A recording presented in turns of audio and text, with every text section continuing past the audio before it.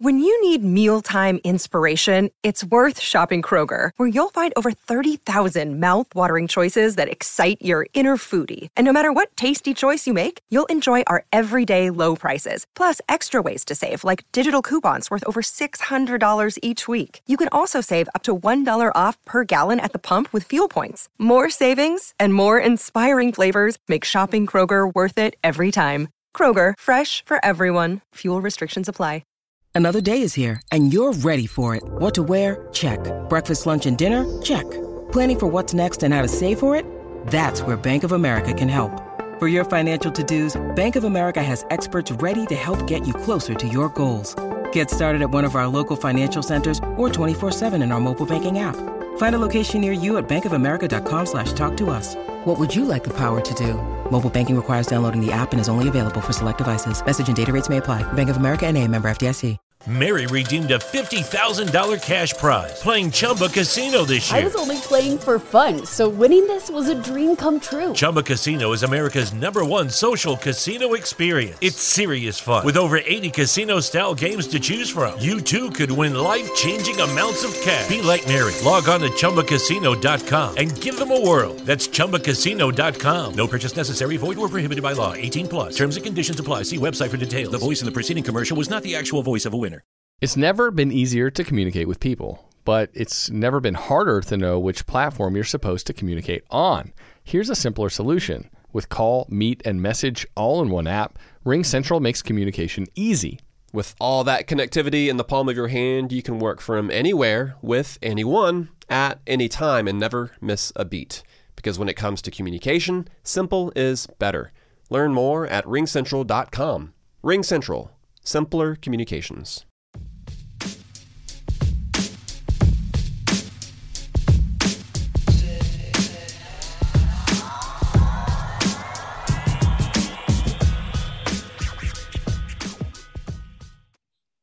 Welcome to the MLB Daily Podcast. I'm Brandon Karam alongside Belly Up Sports beat writer LJ LaFiora, and we are a Belly Up Sports podcast. LJ, how are we doing today? We are doing just fine. We are proud to be your one-stop shop for daily baseball content, and we are excited to talk about this day throughout baseball. Brandon, it was quite a few very interesting matchups, some tight matchups, and I'm excited to get through it. Absolutely.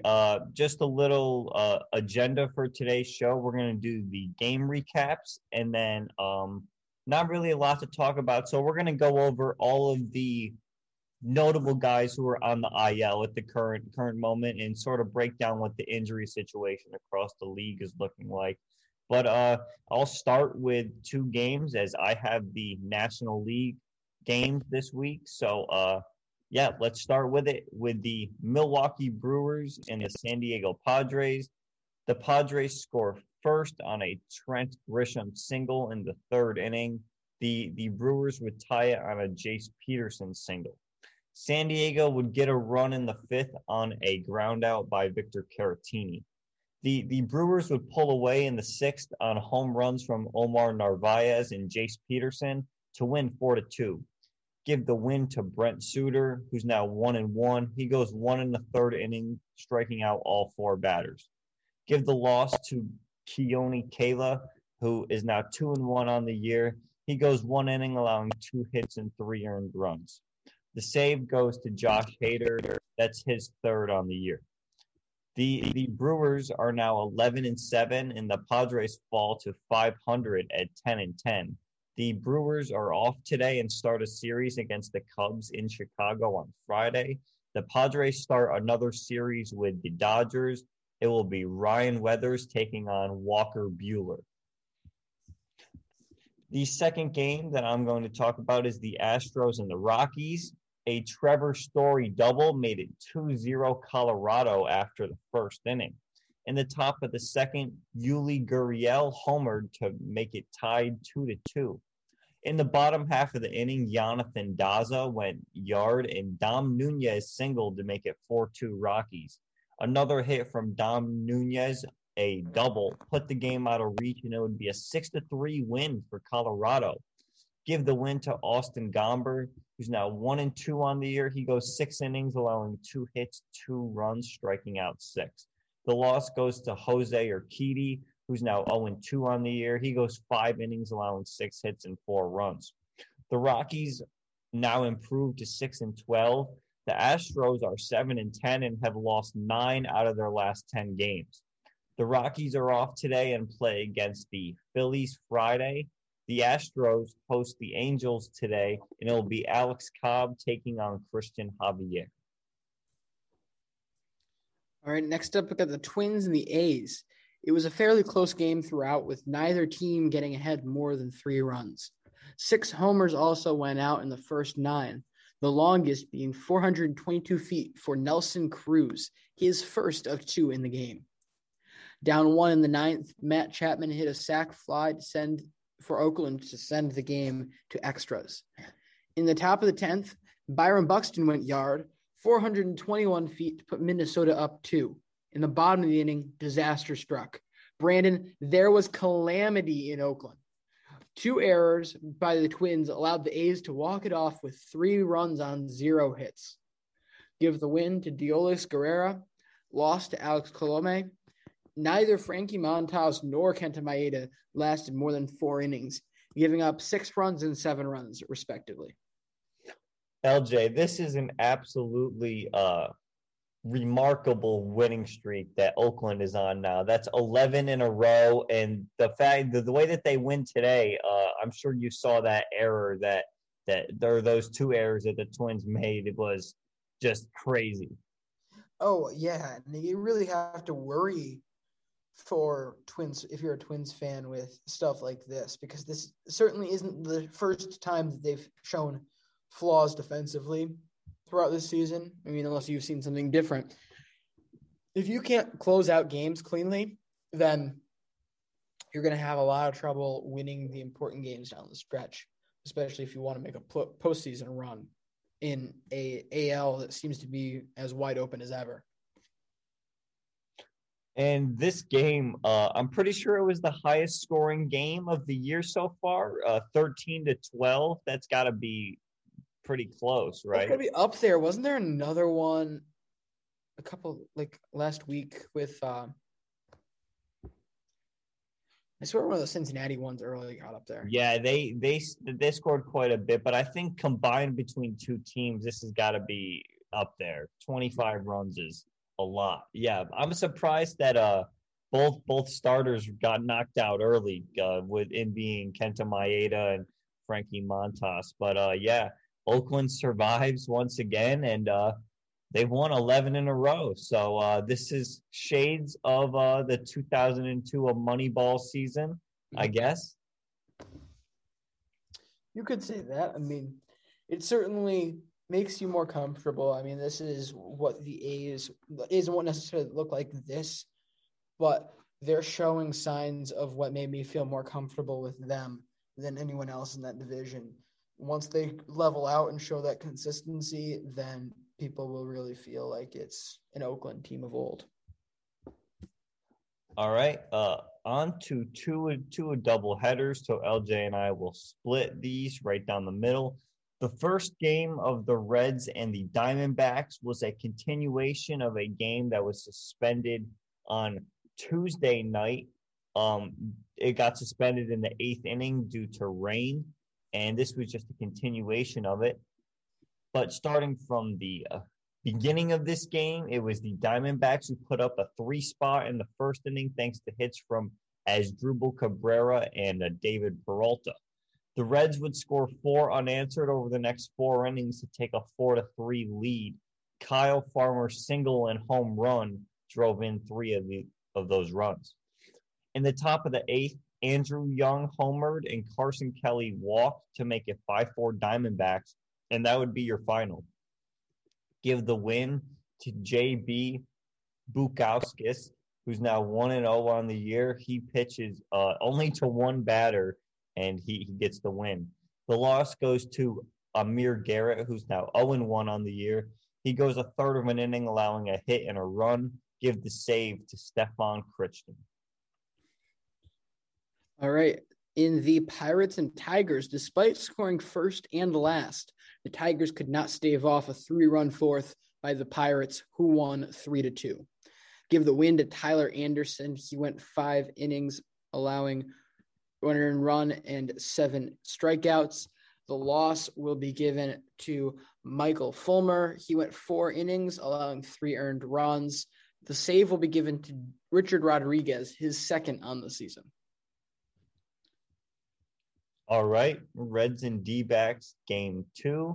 The Reds led by 3 going into the 9th inning prior to a Josh Van Meter when he stepped up and tied the game for the Diamondbacks with a 3-run home run to force extra innings. In the top of the 10th, the Diamondbacks will put up 5 runs, those coming from a fielder's choice, a hit by pitch, a wild pitch, and then finally a single from Wyatt Madison. The Reds would score 2 in the bottom of the 10th on hits from Alex Blandino and Tyler Naquin, but they lose this one 8-5, and both games of this, I guess you could call it a mini doubleheader. Give the win to Taylor Clark, who is now 1-0 on the year. He goes 2 innings on 3 hits, 1 earned, and striking out 1. The loss goes to CNL Perez, who's now 1-2 on the year. He goes a third of an inning, allowing no hits and 2 earned.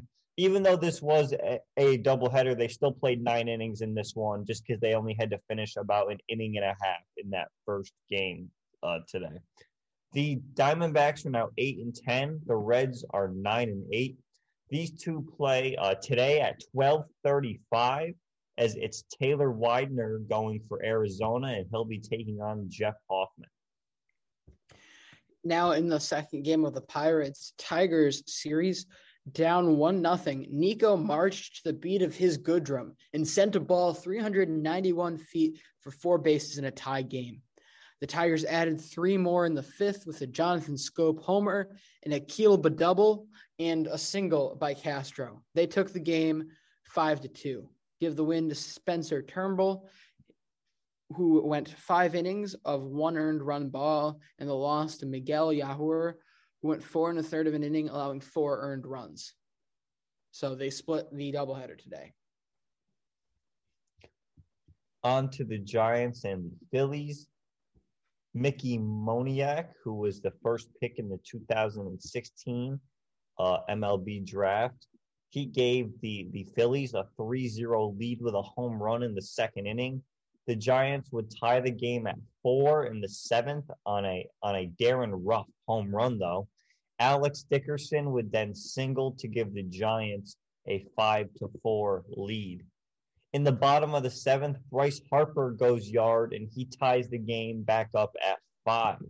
Still tied in the bottom of the 9th, Andrew Knapp would come through with a walk-off single for the Phillies to win 6-5. Give the win to Hector Neris, who's now 1-1 on the year. He goes 1 inning, striking out 2 batters. The loss goes to Wandy Peralta out of the Giants bullpen. He goes 1/3 of an inning, allowing 2 hits and 1 run. The Phillies move up to 500, and they're now 9-9. The Giants fall to 11-7. The Phillies have today off, and they will travel to Colorado Friday. The Giants host the Marlins today. It will be Daniel Castano taking on Aaron Sanchez. Over to the Rangers and the Angels, following the hardest hit home run of Mike Trout's career last night, clocking at 115 miles per hour for his exit velocity. We saw yet another home run Trout in the first inning, this one on a 384-foot homer. Ohtani and Justin Upton also homered in the 3rd and 4th innings, and just like that, the Rangers found themselves down 3-1. It was then that Lau and Garcia had balls leave the yard, leading 6 unanswered runs for Texas. Jose Iglesias added a long ball late, but the Angels fell 7-4. Give the win to John King, the loss to Mike Mayers. Jose Quintana went 5 innings, allowing 1 earned run and striking out 8 batters, while Mike Foltynewicz had 6 innings of 3 earned run ball and 6 strikeouts. On to the Cardinals and the Nationals. This game was decided on an Alex Avila double in the second that gave the Nats a 1-0 lead, and that would be the only scoring in this one. Give the win to Max Scherzer, who looked dominant the entire day. 6 innings, allowing 4 hits, no runs, and striking out 9. He gets his first win on the year. He's now 1-1. The loss goes to Carlos Martinez, who falls to 0-4. Rough start for him, but this was, me and LJ the last few days have been talking about starters who have kind of gotten the short end of the stick with a loss. That's Carlos Martinez here. He goes 6 innings, allowing 4 hits, 1 run, and 3 Ks. Give the save to Brad Hand. That's his 3rd on the year for Washington. The Nats improved to 7-9. The Cardinals fall to 8-10. Both teams are off today, with Washington starting a series in New York against the Mets on Friday. And then also on Friday, the Cardinals start a series. They will be hosting the Reds. Is it terrible that I don't feel bad for Carlos Martinez? Like, I've had a lot of empathy for a lot of other starters that have put up good numbers, but I think this kind of falls into my area of toss-up, of mass start, purely because of the 3 strikeouts. That I think is incredibly glaring to me, just because you can go 6 innings. If you can't get above 5 strikeouts, then that means you're relying on your defense to make plays a lot. And it's not as much of, I don't feel nearly as bad for him as other guys who the majority of people are going that go 6 innings seem to be able to make it to 5 or 6 strikeouts at least. So, I mean, certainly not a bad performance, but I'm not going to feel terrible with him, especially if he went into the game with an 0-3 record. Very fair. The Rays and the Royals now. Tampa got out as far as a 3-run lead before Kansas City came rallying back, outscoring Tampa 6-2 with some help from Carlos Santana's 4th homer of the year. The final 9-8 Kansas City. Give the win to Scott Barlow. The loss to Diego Castillo. Jake Junis went 5 innings, allowing 5 earned runs, and Michael Wacha went 5 2/3 of an inning, allowing 3 earned runs for the Tampa Bay Rays. On to the Braves and the Yankees. After a scoreless first 4 innings, the Braves would score 2 on an Ari Adrianza sac fly and then a bases-loaded walk to Marcell Ozuna. So it was 2-0 Braves after 5 innings. The Braves would go on to score 2 more runs in the game on a ground out and then a solo home run by Austin Riley. The Yankees' offensive struggles continue as they only are able to get 1 run and 5 hits on the board in the 4-1 loss. Give the win to Ian Anderson, podcast favorite. Guy LJ and I got the soft pitch in high school and have been following him along. And let me say, as a Yankees fan, very cool to watch someone that I watched pitch in high school absolutely mow us down tonight. 6 2/3, 4 hits, no runs, and 4 strikeouts. He's 1-0 on the year. The loss goes to Corey Kluber, who he 100% outpitched. He's 0-2, 4 2/3 innings for him, 2 hits, 2 earned runs. The Braves are now 8-10. The Yankees fall to 6-11. Atlanta is off today, and they start a series at home against the Diamondbacks on Friday. The Yankees start a series against the Indians today, calling back up Domingo Germán from the alternative site to make a start, and he will take on Aaron Savali, who this entire Cleveland pitching staff has been pitching very well. So it should be interesting to see how the Yankees offense, which has been very bad, fares this weekend against a very good pitching staff. Oh, absolutely. And it's been interesting. Ian Anderson has performed incredibly well against the Yankees. Yeah. If you recall, was that a no-hitter or a perfect game or just shutout? I can't remember what it was. It was definitely a shutout at the very least. His second start was against the Yankees. His first career start was it his first? It was his yeah. first? Okay, yeah. That was the game where he went into the 7th inning. At least, I'm not sure if he gave up hit or walk, but I know for a fact it was a 0 in the runs column until Luke Voigt took him yard to right field. But other than that one pitch, he was absolutely flawless that day. But Brandon, who's his comp today? You've given comps for every other starter. Yeah, that's right. Let's see who's a good right. You know what? Because he only had 4 strikeouts, I'm gonna give him the Greg Maddux comparison today. He's a Brave. Lucky Land Casino, asking people, what's the weirdest place you've gotten lucky? Lucky? In line at the deli, I guess? Aha, in my dentist's office. More than once, actually. Do I have to say? Yes, you do. In the car before my kids' PTA meeting. Really? Yes. Excuse me, what's the weirdest place you've gotten lucky? I never win and tell. Well, there you have it. You can get lucky anywhere, playing at LuckyLandSlots.com. Play for free right now. Are you feeling lucky? No purchase necessary. Void where prohibited by law. 18 plus. Terms and conditions apply. See website for details. First of all.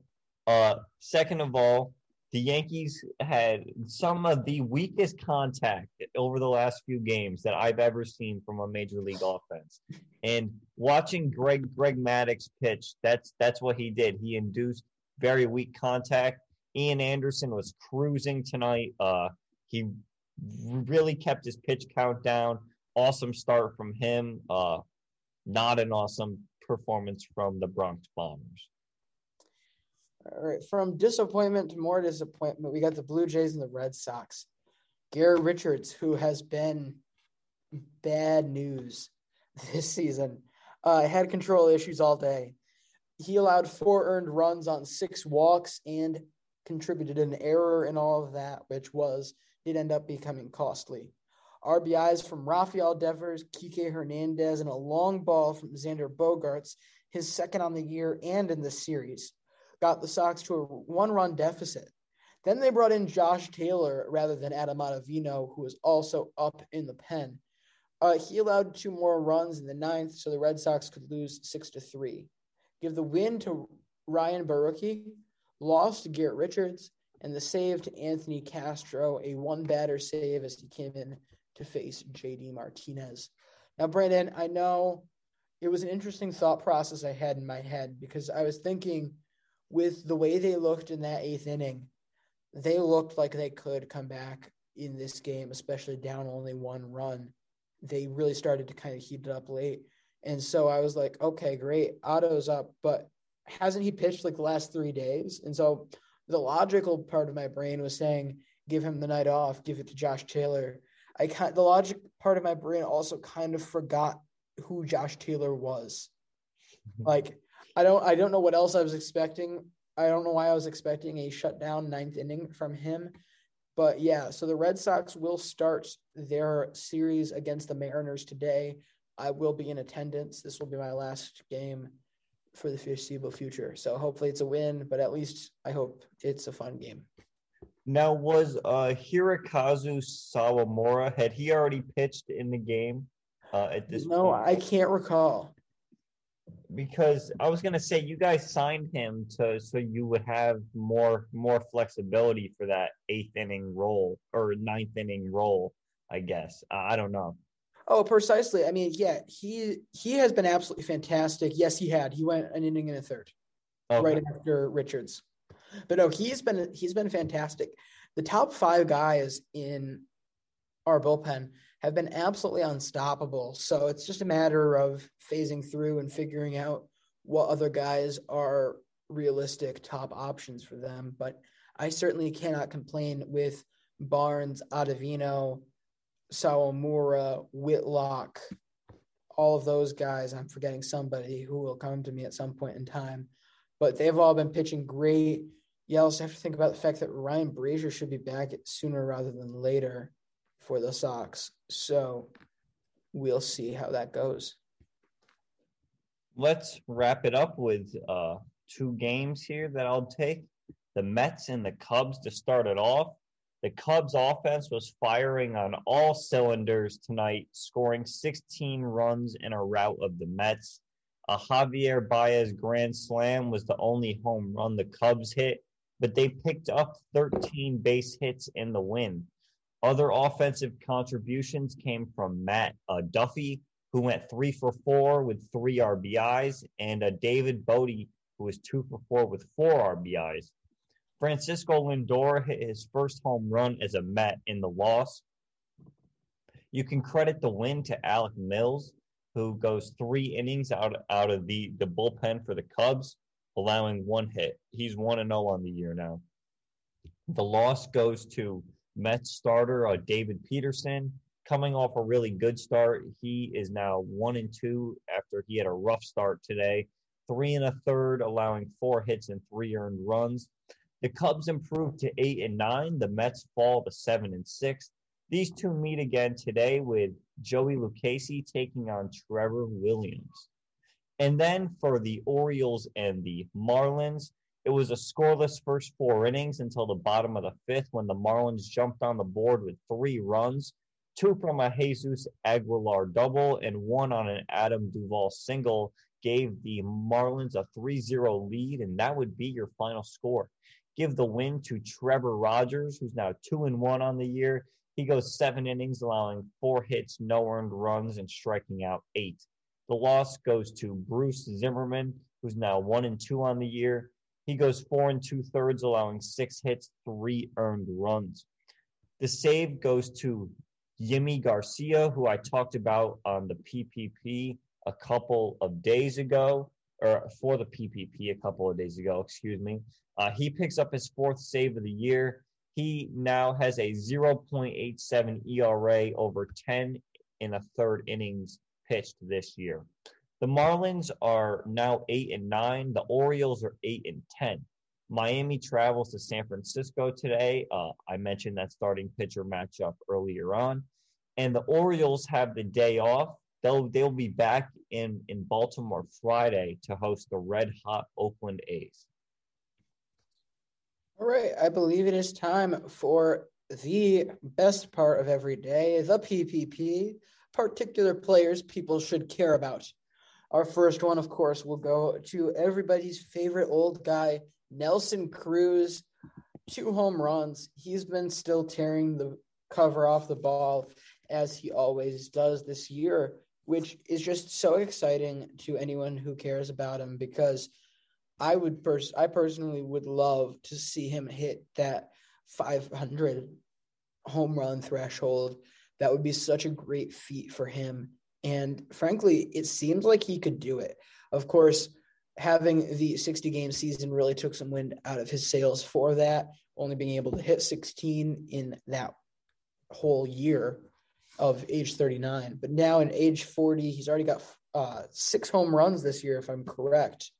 So, I mean, he's going to still keep raking. Looks like as a DH, he's got a couple more years left in him, so he can certainly get those 79 home runs that are necessary. Yeah, with those 2 today, he now sits, I believe it's like 77 or something like that. But, you know, he's already at age 40, so depends how many more seasons he has in him. But if he keeps hitting the way he does, I can't see him sort of just saying I'm done until he has a bad year, at least. No, especially seeing multiple times he has cited directly the fact that the 500 home run threshold means a lot to him. Like, he wants to get there now that he's kind of in the peak of his in his sort of prime here, as he really was such a late bloomer, getting going at age 32 and only getting better from there. So I think he's got a couple of years left. I hope so. It looks like, if I'm doing the math correct, yeah, he's at 427 home runs currently with the 6 he's hit so far this year. So, or no, 423, my bad. Yeah, so props to him. My second guy is Xander Bogaerts, of course, our Hall of Fame candidate for the Boston Red Sox. Has had a really solid year. He's contributing everything he can in that lineup, but the power just hasn't really fully clicked in. The home run power, of course. It has this series against Toronto. He's got 2 home runs in the last 2 days. The other guy I want to talk about is Nelson Cruz's teammate. Actually hits right in front of him in the lineup, and that is Josh Donaldson. He's only played 6 games so far this year. He just came off the IL, and he's 10 for 18, which is good for not only a 556 batting average, but a 1.378 OPS. Today in that loss that the Twins suffered, Josh Donaldson went 4 for 6 with 2 RBIs, including a home run, and then he scored 3 runs also. When you put both Josh Donaldson, Nelson Cruz, Byron Buxton, when that's your 2, 3, 4 in your lineup, it's just so scary. Absolutely. Let's now take a look at some of the injuries across the league. We have compiled some. Can we do the leaderboards first? Oh, yeah, I forgot about those. My bad. Brandon's leaderboards. Let's do the leaderboards real quick, and then we will hop into the injury update. As for WAR, for hitters through the numbers through today's games, we now have a tie for first place between Ronald Acuna Jr. and Mike Trout. They both sit at 1.6 WAR. In third place is Vladimir Guerrero Jr. He sits at 1.3 WAR. As for WAR for pitchers, we also have a tie for first place, and that's between Tyler Glasnow and Corbin Burns. They both sit at 1.4. In third place is a Garrett Cole with a 1.3 WAR. And then as for WAR with relief pitchers, it is Matt Barnes in first place. He has 0.5. And then I wanted to do triples because Chris Owings has 3 triples so far for Colorado already in this young season, having played less than 20 games. So, pretty cool. But LJ, let's move on to the injuries.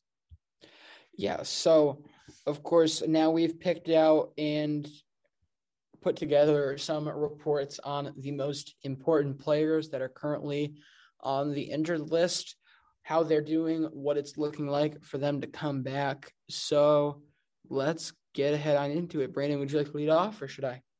I'll take it so that way I can get the one guy that we have. Or actually, no. Why don't I take it and you can just double up? That'll work out better. All right, perfect.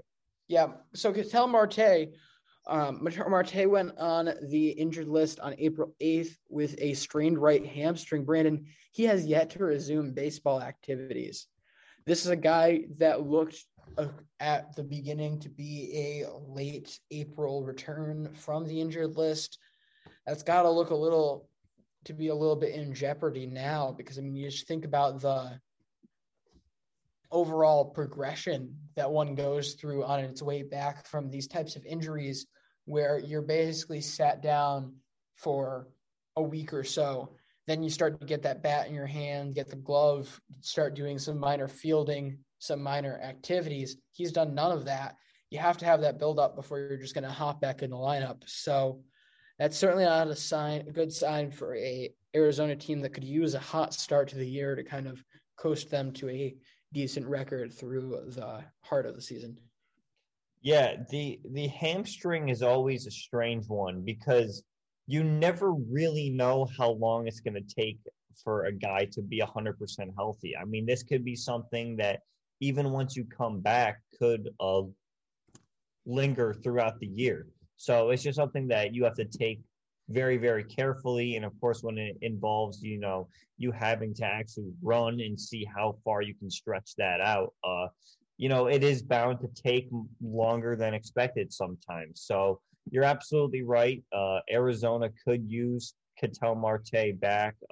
They're currently sitting at 8-10, fourth in the NL West, and they could really use a bat like him to come back. But let's move on to the second guy, and that's Mike Soroka. He could potentially re-enter the rotation by the end of April, as he had Achilles surgery. Was it at the end of 2020 or like September 2020? It was September 2020 because they didn't give him much time because that injury happened like early August, if I'm correct. Like it was his second or third start of the year, and he had that happen. And I would have to think it was early September. Let me actually look at that. But okay, yeah, I have it right here. So he suffered the Achilles. That was at the beginning of August. Okay, so that does put him on track to re-enter the rotation. And LJ, let me tell you that the Braves could certainly use another guy in that rotation. Yes, Ian Anderson pitched well tonight, but as of right now, the back end of this rotation consists of Huascar Ynoa, Drew Smiley, and Bryce Wilson. They could certainly use Soroka back, as we've seen how good of an arm he can be. Yeah, at Mike Soroka's best, he could be the best pitcher on this team for another year or two. Of course, that title will eventually go to Ian Anderson. He's still too young to be asked to carry the full load of a team, so of being the team's ace. So if you're able to get this guy back, if you're able to peg him and get just another quality starter on this team, then you're going to have to use less quote unquote big league starters, where like it's a guy that's not going to like move the needle, but he can go out there and he can give you 5 without making a complete fool of himself.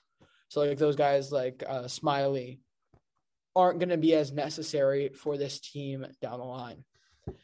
Now, another guy returning from injury, actually, I forgot to mention this. Is it normal for Achilles injuries and Achilles surgery to be this quick a turnaround? I mean, if he had the surgery in early August, that's a good 8 months, isn't it? September, October, November, December, January, February, March. That's 7 months. That's 7 full months right there. So through the end of April would be about almost 8 full months. I mean, yeah, but like, I don't know, maybe I'm just thinking about it. Of course, it's a very uncommon injury in baseball, or particularly like the pitching and stuff, but it's quite common in basketball. And I can't remember an instance where a guy has torn his Achilles and come back within the same full 365-day span. I mean, granted, that's a lot more different movements that you're putting on the ankle joint in basketball, but I was just surprised that somebody was able to come back that early. All right, next up, we got Chris Sale, a name we haven't really talked about in a long time. He's expected to throw off a mound soon after having Tommy John surgery last spring. Now, Brandon, there was a lot of pessimism surrounding Chris Sale coming out of spring training, as people really had no clue where he would be in his recovery process. It felt like he was a little behind what they'd initially said with that June target date that they were very optimistically going for. A lot of people were pegging him for August, late July at best. But if he's going to a mound already, that puts that June return date firmly back into view. He could certainly, as long as things go well, end up back in this rotation in June, which would provide great life to this Red Sox team right before he head into the true summer. Now, how much do you think that his return date is dependent on how good the team is at that current moment? I don't know, because we haven't seen somebody do something like this. I mean, Nathan Eovaldi having elbow surgery is like the season's changing. So everyone was pretty much expected to know what the turnaround was with that. He ended up coming back and doing bullpen work at the end of that season in 2019. But we have yet to see in recent memory, especially with this Mary redeemed a $50,000 cash prize playing Chumba Casino this year. I was only playing for fun, so winning this was a dream come true. Chumba Casino is America's #1 social casino experience. It's serious fun. With over 80 casino-style games to choose from, you too could win life-changing amounts of cash. Be like Mary. Log on to ChumbaCasino.com and give them a whirl. That's ChumbaCasino.com. No purchase necessary. Void where prohibited by law. 18+. Terms and conditions apply. See website for details. The voice in the preceding commercial was not the actual voice of a winner. It's wintertime. When temperatures go down, the likelihood goes up that your furnace and other appliances go down with them. So don't risk a costly replacement. Stay comfortable with coverage on the appliances you depend on most with the Service Guard Appliance Repair Program from Black Hills Energy. It's peace of mind in a plan. Visit blackhillsenergy.com/sign up to learn more. Group in the front office, how they're going to handle such a big investment coming back from such a major surgery. So, I mean, if you're ever even considering bringing a guy back in June, then it's certainly not going to be the latter end of the return date of being in August. Like those are too drastic a thing. So at minimum, he would probably, if he was thought to be ready for June in a couple weeks, he'd be at minimum coming in sometime in July. There's not enough of a difference to me to bring him out there for a record wise. Like if the team's doing good, you're not going to just rush him out, or if the team's faltering a little bit, but are still in a winnable position, you're not going to rush him back to give you life in June when you could wait till July and be in a relatively similar position. You're not going to be out of it if you wait too long with this, as long as things don't go completely sideways with his recovery. Another interesting thing I heard the other day, Brandon, was about the whole Tommy John, of course, comes after the name of the first guy who had the surgery to repair everything in there and repair his baseball career, really keep it going. But it very seriously could have ended up being the Sandy Koufax surgery from several years before. I guess the same doctors that had been really working on that process, from everything I've heard, I can't remember where I pulled this from, but from everything I heard, the same doctors that worked on the process with Tommy John had also looked into similar stuff with Sandy Koufax to save him. At that point, it could only become theoretical. But I mean, that just goes to show how far we came so quickly with modern science in the late 20th century.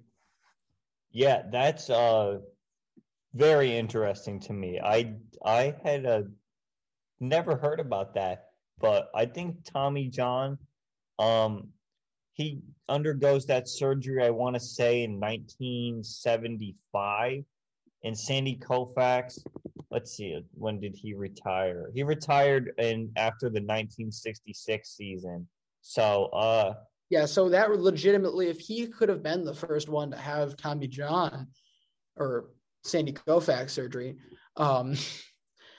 you're seeing more years, more length out of Sandy Koufax, who's had already had such a great career that who knows what we would have seen from him if he'd gotten another 3 or 4 years. I mean, this is a clear, no doubt Hall of Fame pitcher with those Dodgers.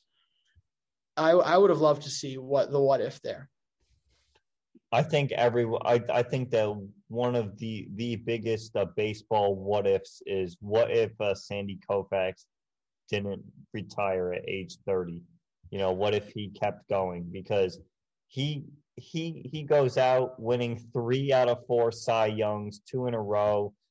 He had won an MVP in there and was easily the best pitcher in the league by far at the time that he retired.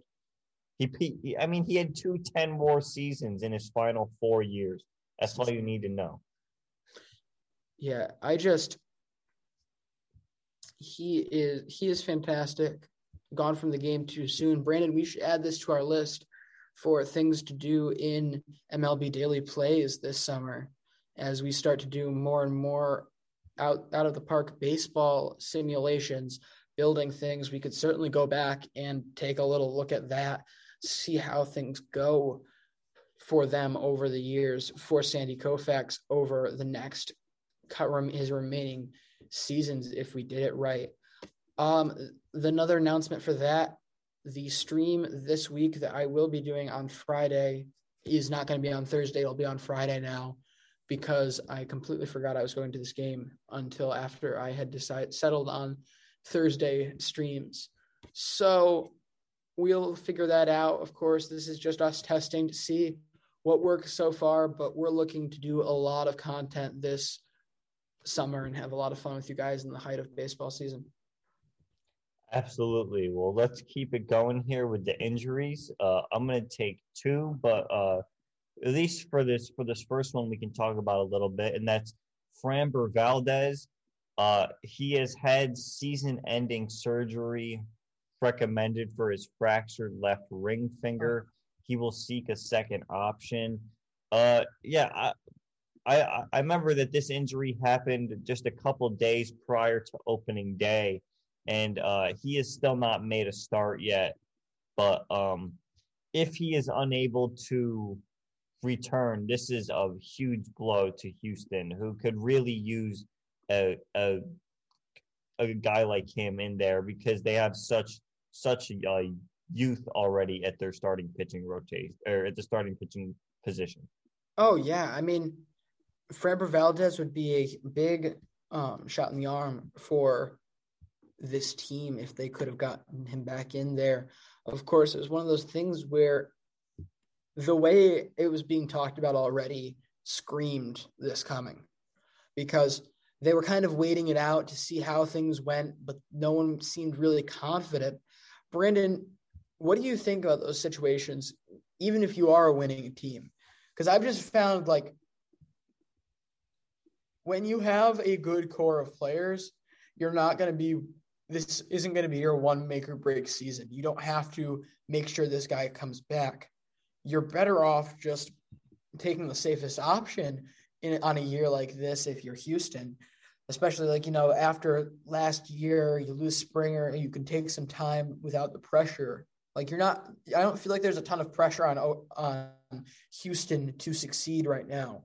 So it seems like, of course, I'm not a doctor. We should probably have prefaced this entire injury update with that. I am by no means a doctor of science, medicine, law, anything. So I'm a doctor of good looks, though. But yeah, so they probably should have just shut him down for the year, maybe even got processes going a little sooner towards this seemingly inevitable decision earlier. It would have saved them time, saved them him recovery time going towards spring training and everything. Yeah,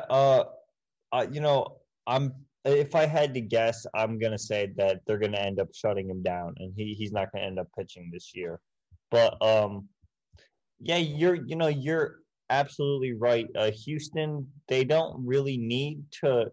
Obviously, they would love to contend this year, and they certainly have the talent on their roster to do so. But they have so much money coming off their books this offseason, with both Zach Greinke and Justin Verlander becoming free agents, that not having a year of a Framber Valdez on his pre-arbitration contract, yeah, it hurts that, you don't have to pay him that much. But at the same time, when you have all of this money coming off, and you don't even have a Justin Verlander in there this year either, that I really don't think that it's that big of a deal to them. But it is still a big blow, in the sense that it could hurt his development a little bit. I'm sure that a finger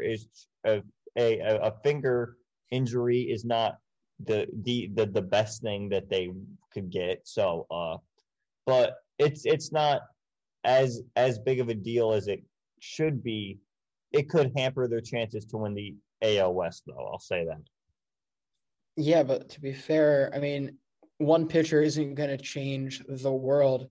This pitching staff has not looked strong everywhere else either, with the exception of Zach Greinke.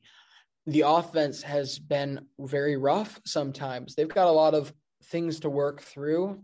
So I'm not sure Framber Valdez would make any solution towards them winning the NL West or AL West even. All right. The second one, LJ specifically put in our show document here, must be Brandon to take this one. So, all right. We have Tony Rendon. Tony!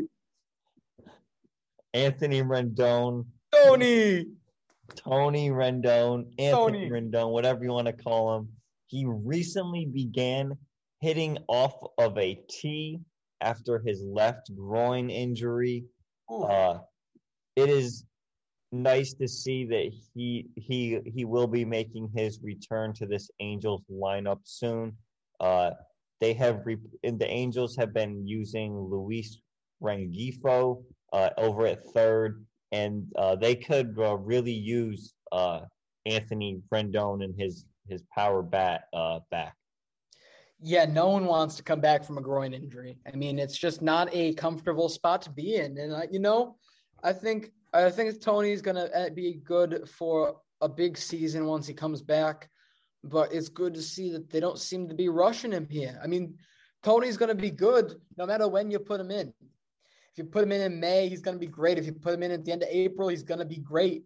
I mean, Tony's just Tony. So you just got to let him be Tony. You do just have to let him be Tony. I am the doctor of good looks, and I'm the doctor of comedy, Brandon. He is the jack of all trades today. Anthony Rendon should be back. I'd say if not the end of April, probably within that first week of May, if he's already hitting off the tee. All right. Next up, we've got Cody Bellinger. He has been diagnosed with a fracture in his left tibia. There is currently no timetable for his return, according to his manager.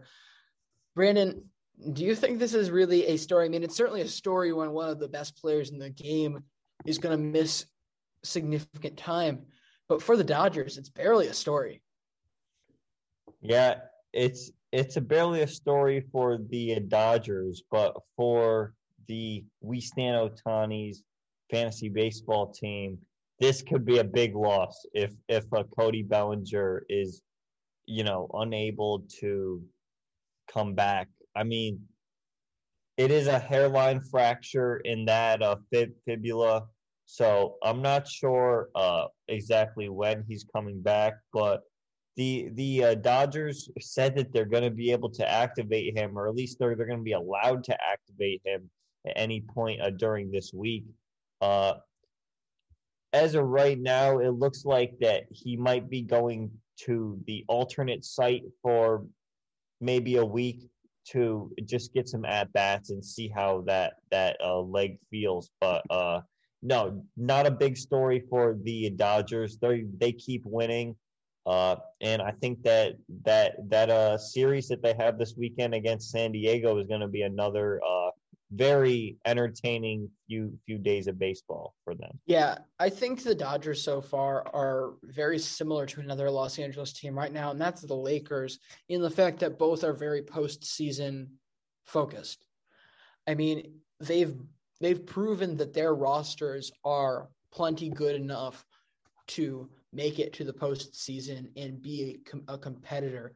They don't have to prove anything in the regular season. Both of those teams actually have gotten significantly better since winning their championships last year. So when you have stars go out like Cody Bellinger, LeBron James, Anthony Davis, you can let them take their time. This team isn't going to miss the playoffs without them, and they're going to have to beat the same tough competition regardless of their seed.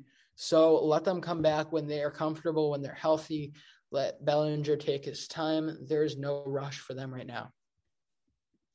LJ, we talked a little bit about this one yesterday. Mm-hmm. Christian Yelich recently added to the injured list for his back tightness. For a Brewers team that just did, it was a sweep against the Padres, right? They get all 3 games. against the Padres. And while their offense hasn't looked the best, they've gotten great pitching from both Corbin Burns, Brandon Woodruff, and then the rest of the guys in that awesome bullpen. That Christian Yelich being out really hasn't affected them, but they could use a bit of a spark offensively, and he certainly is the man to bring them back. He was legitimately one of the best players in the league in 2018 and 2019, and we just saw such a regression in 2020 that you have to imagine that he's going to start to be getting somewhat back to where he was. I mean, he's already at a 132 OPS plus this season prior to getting hurt. I really worry about this guy right now. I mean, you think about it, there were quite a few incredible players that had terrible seasons last year, be it just the natural course of 60 games, the fact that there was only 60 games and that getting in guys' heads, all of the above. That really screwed with some incredible talents that have always been able to show it over 162 games. I have to worry that it's going to hurt Christian Yelich's reputation to be having such injury issues right now when he really needed to get momentum early in the season to, again, prove he's back. You look at what JD Martinez is doing. He already looks just like he did in 2018, 2017, even 2019. And there doesn't seem, it isn't like he's getting lucky hits. He's doing everything right up at the plate with that approach. So I think I would have liked to see something similar from Christian Yelich, a little bit of a, hey, I'm back in his production. But if you're going to be sidelined from now, it's 5 games, I believe he's missed. The last 5 just got put on the IL rather recently. He's only played 8 games this year. So I just have to worry that this is going to kind of skew the way his May turns out. And if the May turns out to be skewed, what does that do to the rest of the season? Yeah, and it's always tough, especially for a guy like him who did have such a fall from grace in 2020 to then get hurt in 2021, where I'm sure all he was thinking about was trying to bounce back, and getting hurt certainly does not help that whatsoever. All right, moving on, and we've got a Yankee here, Brandon. Luke Voit, who has been hobbled up, sidelined for several weeks now, is now back to swinging a bat. Of course, we were talking earlier about the natural progression from some of these muscle injuries, where you really just want to see them progress slowly before you put them out running full speed, swinging at 90 plus mile an hour pitches. So to be at this spot is really good progress for a team and an offense that really needs life. Yeah. Luke Voit, his bat has been missed in this Yankees lineup very bad. He underwent that surgery in March it was a partial, I think it was his meniscus. I'm pretty sure he partially tore his meniscus in his left knee.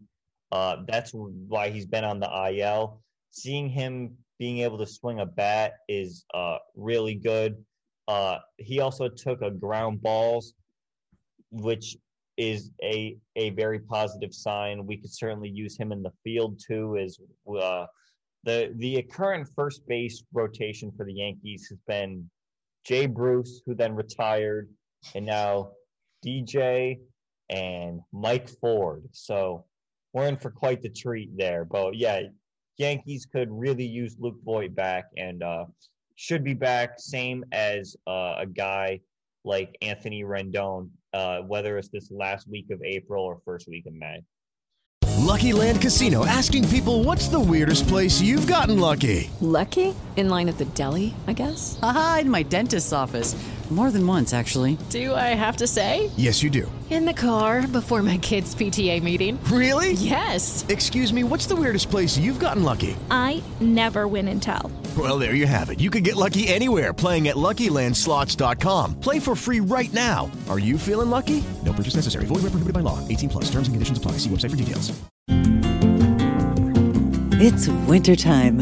When temperatures go down, the likelihood goes up that your furnace and other appliances go down with them. So don't risk a costly replacement.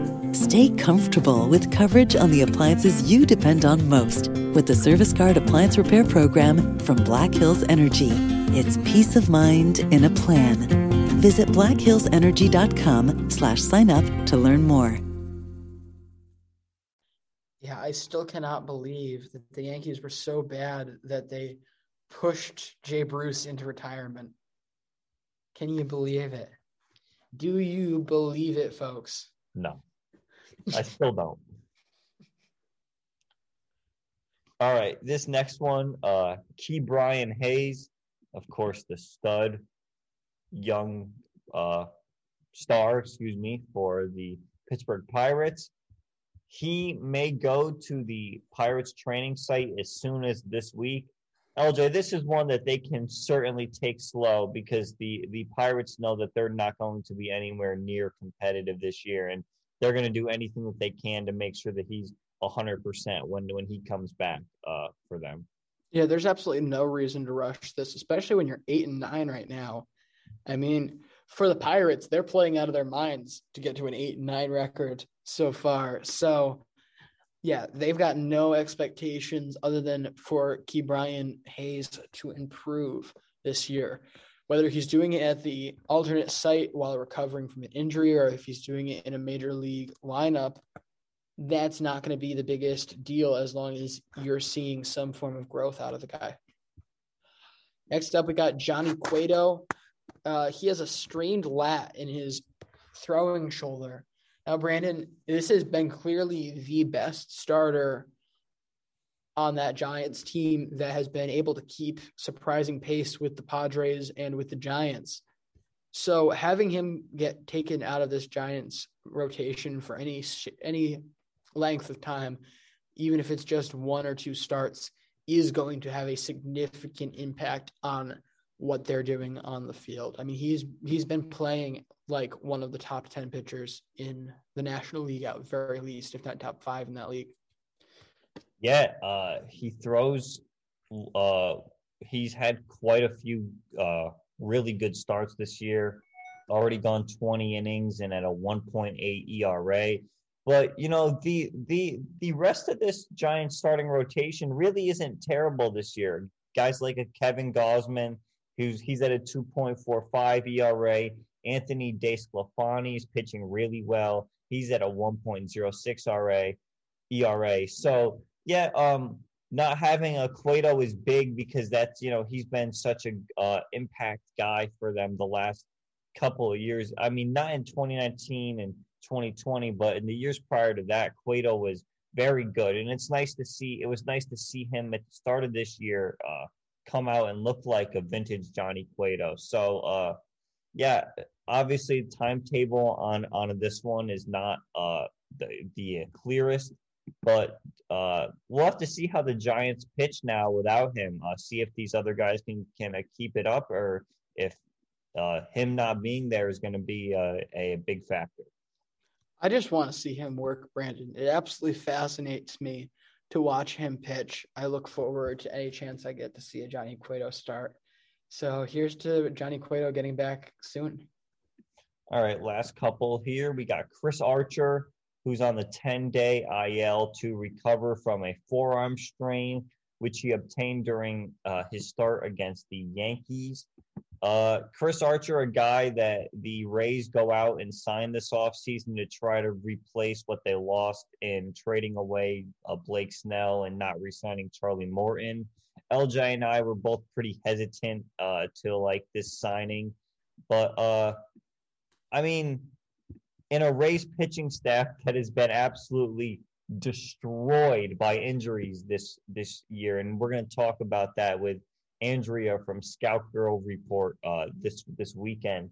But they've already had so many pitchers go out for injuries that you just hate to see another guy go down.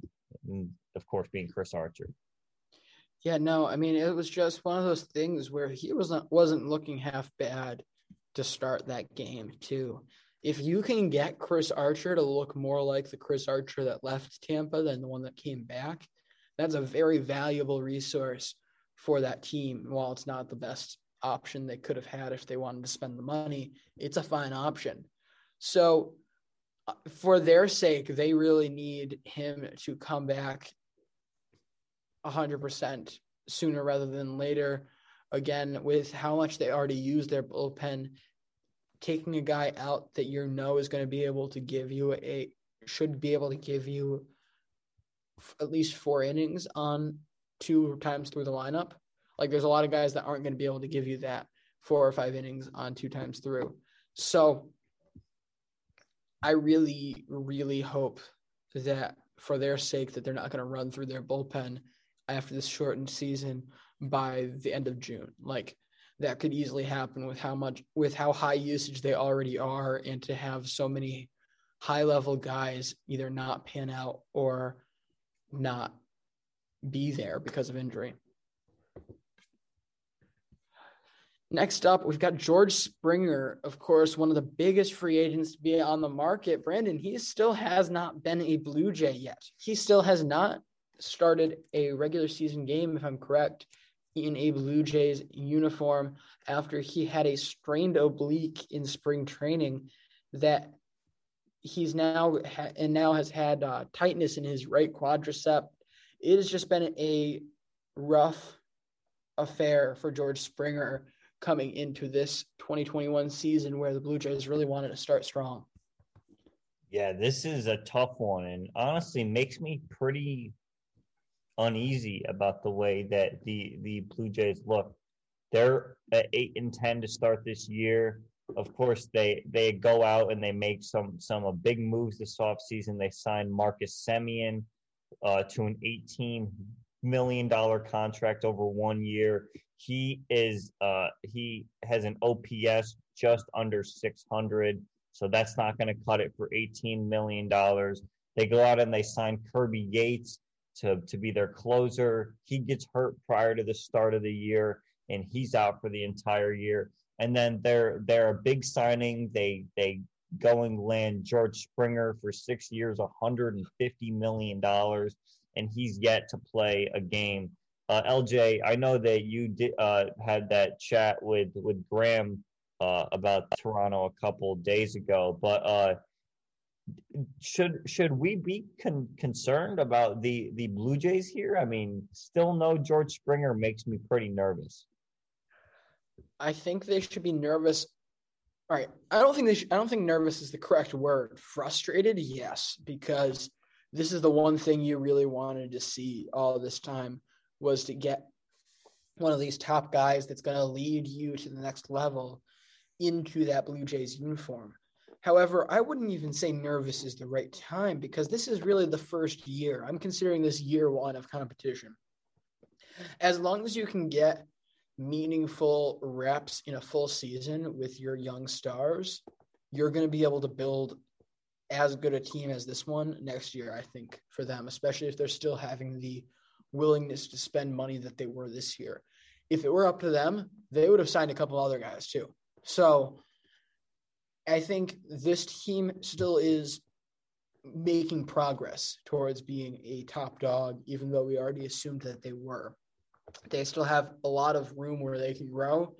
So from Graham's perspective, as I recall it, it was really so much more about being there. I mean, as much as it was frustrating, they understand there's a lot of injuries. These things happen, and they're in a good spot because they don't have that pressure yet of this is the last couple of years of our window. We have to capitalize on this now.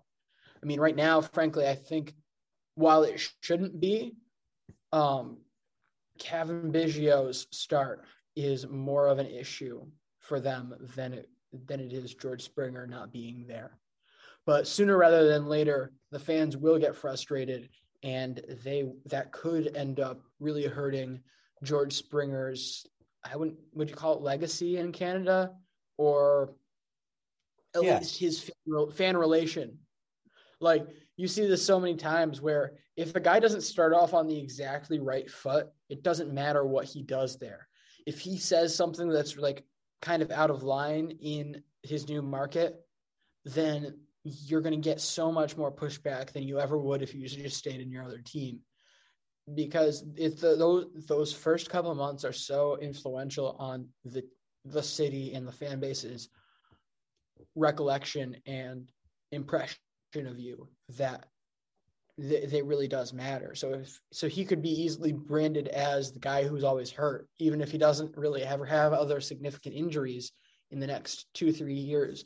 That's going to be the shtick for him going forward for a couple of years if he is unable to bounce back from this bug right away. Let's wrap this up with two guys from the Washington Nationals. Juan Soto, is he now on the IL with a left shoulder strain? Yes. And then Steven Strasburg with right shoulder inflammation.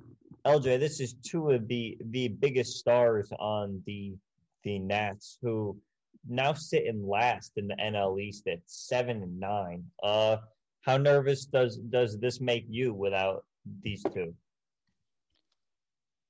Soto, I feel like you can't get nervous. You shouldn't get nervous about injuries this early in the season.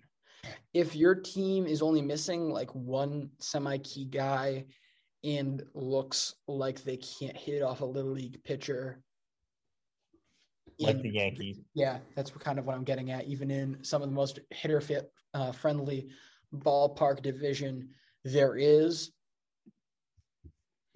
I guess what I'm trying to say is injuries wouldn't matter to me until, say, June. Like, that's when I would start to get worried, because there's so much time to make up that ground that you might be losing from a top guy like this. However, Steven Strasburg worries me a little bit more just because he's getting a little bit up there in age, has always been kind of had his injury issues. So if he's battling this all year, it's going to become so much harder to make up ground. I think having strong pitching makes such a difference because it can make up for those times where the offense isn't 100% on point or faces another good pitcher. So having a potential bounce back year from Patrick Corbin, having Max Scherzer be Max Scherzer, having Steven Strasburg be another elite arm just would help them make up any ground that they miss from having guys like Soto on the IL. It's going to make that all more easy. But if Strasburg has these types of issues recurring early in the season, then that will set them up worse off than Soto. Yeah, Strasburg's an interesting case because you look at his 2019 season, which was probably the second best year in his career other than 2017. And in 2019, he leads the NL in innings pitched with 209, and goes and wins World Series MVP. No big deal. Strikes out 251 hitters. That's okay. In 2020, he's only able to throw 5 innings, and has to deal with injuries for the rest of that year. And now he's only gotten 10 innings so far in this year, and he's already hit the IL. I hate to make an assumption like this early because this is really the only time other than when he had Tommy John at the start of his career there where he's missed significant time. I hope that injuries don't start to become a thing for Steven Strasburg anymore, but it just makes me pretty nervous to see now 2 years in a row he hasn't even gotten more than 10 innings into a season without getting hurt. No, and again what that brings about. That's going to bring about the front office and the manager controlling his outings, controlling his pitches more, controlling his innings, his overall workload if he's not staying out there, which will only further take away his influence on the field. So it's just a frustrating case. It's a case that you've seen before with Steven Strasburg. And and I hope isn't a thing again. If anyone's looking for something to watch, also, I will post this to the Twitter once we get off. Foolish Baseball did a baseball bits on Steven Strasburg that was absolutely fantastic, covered some of these very similar themes. So definitely give that a watch. However, Juan Soto, I think there's another angle to this that should be looked at too, and that's him cementing himself among the top players. I mean, he certainly is a top player in my opinion, but he has yet to put together a season where he has been a front runner for the MVP. I mean, he missed some time to start last season with COVID, comes back and absolutely kills it and still can't break into that real top talk. It was all Machado, Betts, Freeman. And now he's missing time again early this year. I'm certainly not calling him injury prone. I'm just saying it's been very inopportune times to be missing games. It's been all the times where he needed to assert himself atop the league, and now that thunder is being stolen by guys like Acuna. Yeah, I agree. Look, Soto, we both thought. I thought that it was going to be. I picked Ronald Acuna, but you picked Juan Soto to be your MVP. I had a really tough time picking against him, and look, it's crazy the expectations I think that we're putting on him, because this is only his age 22 season, and we're saying, oh, he hasn't been a front runner for MVP yet. It's like, come on. He's in the National League where you have guys like Cody Bellinger and Christian Yelich and Freddie Freeman and Corbin Burns, Mookie Betts, just so many guys who could win MVP over him. Ronald Acuna, Fernando Tatis, Manny Machado, just so many guys that are in there. They're like, it is pretty hard to be the front runner for MVP at age 23, but Soto is so good that we almost expect him to do that. So I do see exactly what you mean. It's just like, wow, like, is this guy that good that we are really holding him to this standard? And it's like, yeah, like, I guess we are. Yeah, he is, because he had a 490 on base percentage in 47 games. He had a 218 OPS last season, finished 5th in MVP voting. It's obvious that the only thing that sets him apart is not having played those games he missed because of COVID. That's the only thing that pushes him away from the pack. If he plays that full season, Brandon, how do you not give him that with his numbers? Oh, no, you absolutely have to. You absolutely have to. You have. There is no debate on that to me. So it's just, I just really hope that this isn't just rehashing more of the same this year, where he's going to get gypped, even though he has fantastic numbers. Well, I think that is a good place to end this episode. Also, somebody make a note that I believe that is the first time either of us have thrown Corbin Burns' name into the MVP race.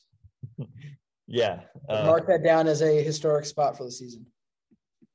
April 22nd it is. Early in the morning of April 22nd is when we made that prediction. Wee hours. But that is going to do it for today's episode of the MLB Daily Podcast. Make sure that you're subscribed to us, whether it's on Apple Podcasts, Spotify, Spreaker, anywhere where you can find your podcast. We are on there. Make sure you're following Belly Up Sports on Twitter, at Belly Up Sports and at Belly Up Podcast. Make sure you're following us on Twitter at MLB Daily Pod. And then LJ and I are at LJ_VP_LaFiora and at Brandon_Karam. That's going to do it. Have a good night, everyone, and enjoy some baseball on this fine Thursday. Bye, y'all. Mary redeemed a $50,000 cash prize playing Chumba Casino this year. I was only playing for fun, so winning this was a dream come true. Chumba Casino is America's #1 social casino experience. It's serious fun. With over 80 casino-style games to choose from, you too could win life-changing amounts of cash. Be like Mary. Log on to ChumbaCasino.com and give them a whirl. That's ChumbaCasino.com. No purchase necessary. Void where prohibited by law. 18 plus. Terms and conditions apply. See website for details. The voice in the preceding commercial was not the actual voice of a winner. Hi, I'm Maria. And I'm Mike. And we're Team Ready. Black Hills Energy knows your home is where your heart is, so they want you to be ready. It's all about keeping you safe, prepared, and making your home as energy efficient as possible. Everything from how to weatherize your home to how to stay safe during extreme weather. Be ready for anything. Go to blackhillsenergy.com/teamready.